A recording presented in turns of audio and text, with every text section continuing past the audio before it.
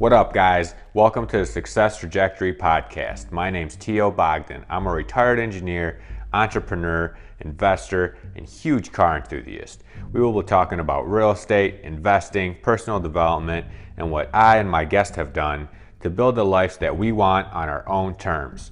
My goal is to help people find their own path to their own success trajectory. Let's get started. Hey, good morning. Today I'm going to talk about how I am able to do hard money loans. I've had some questions about that, so I'll make a video to answer. So there's a bunch of different ways to do them. I pretty much do three different things. I leverage rentals, the properties I already own. I use the qualified retirement plan, which is similar to a solo 401k, and I also leverage other people's money. First thing, I leverage rentals, the properties I already own. So on those properties, I bought them a while ago, some of them, and I had a bunch of equity in them. So I was able to do a home equity line of credit on them, or you can do a cash out refinance. I like the home equity line of credit more because the money, when you're not using it, it's just sitting there and you're not paying interest on it. If you do a cash out refinance, then you have monthly payments. With the HELOC, you only have monthly payments when you're using the funds, right? And when you're using the funds, you're making a higher return on the money than you're paying the bank to use the funds, right?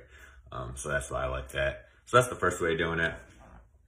Second way, I had a corporate job. I had a 401k. When I left that job, I rolled that over into a qualified retirement plan. I had a company set that up for me.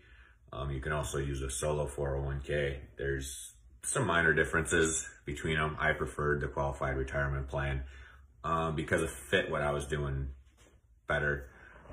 There's a whole bunch of stipulations, so you can't just roll that money over and just buy yourself a bunch of shit. Same thing with, you can, if you leverage your home or rental or whatever, you could do that, but that's not very smart. There's a whole bunch of different stipulations on how you can use the money and how you can't use the money with the qualified retirement plan and the solo 401k. I'm not going to go into that because that'll be like a 10-hour video. But that's kind of what I use. And also leverage other people's money. So anywhere from doctors, lawyers, engineers, just other people that I know that have disposable income that they want to invest. I pretty much say, hey, look, I got this deal. I'm gonna loan the money at X amount.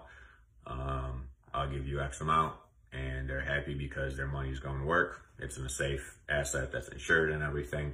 And that's one way of doing it. The same way I leverage my rentals, other people can leverage their home or whatever, or just, if they have money, additional income sitting on the sides that they're not doing anything with. So that's the three main ways that I do the hard money loans, or what I use to do the loans, right? I leverage the properties I already own in different ways. I have a qualified retirement plan if you want to hear more about that. I'm not going to make a video on it because it's boring, but I can send you some information from the company that did mine if you're curious on what it is and how to use it, or you can just Google qualified retirement plan or solo 401k. And you can also leverage other people's money, right? Let me know if you have any questions. Drop a comment below if you got any questions, or send me a DM. And hope you have a great day.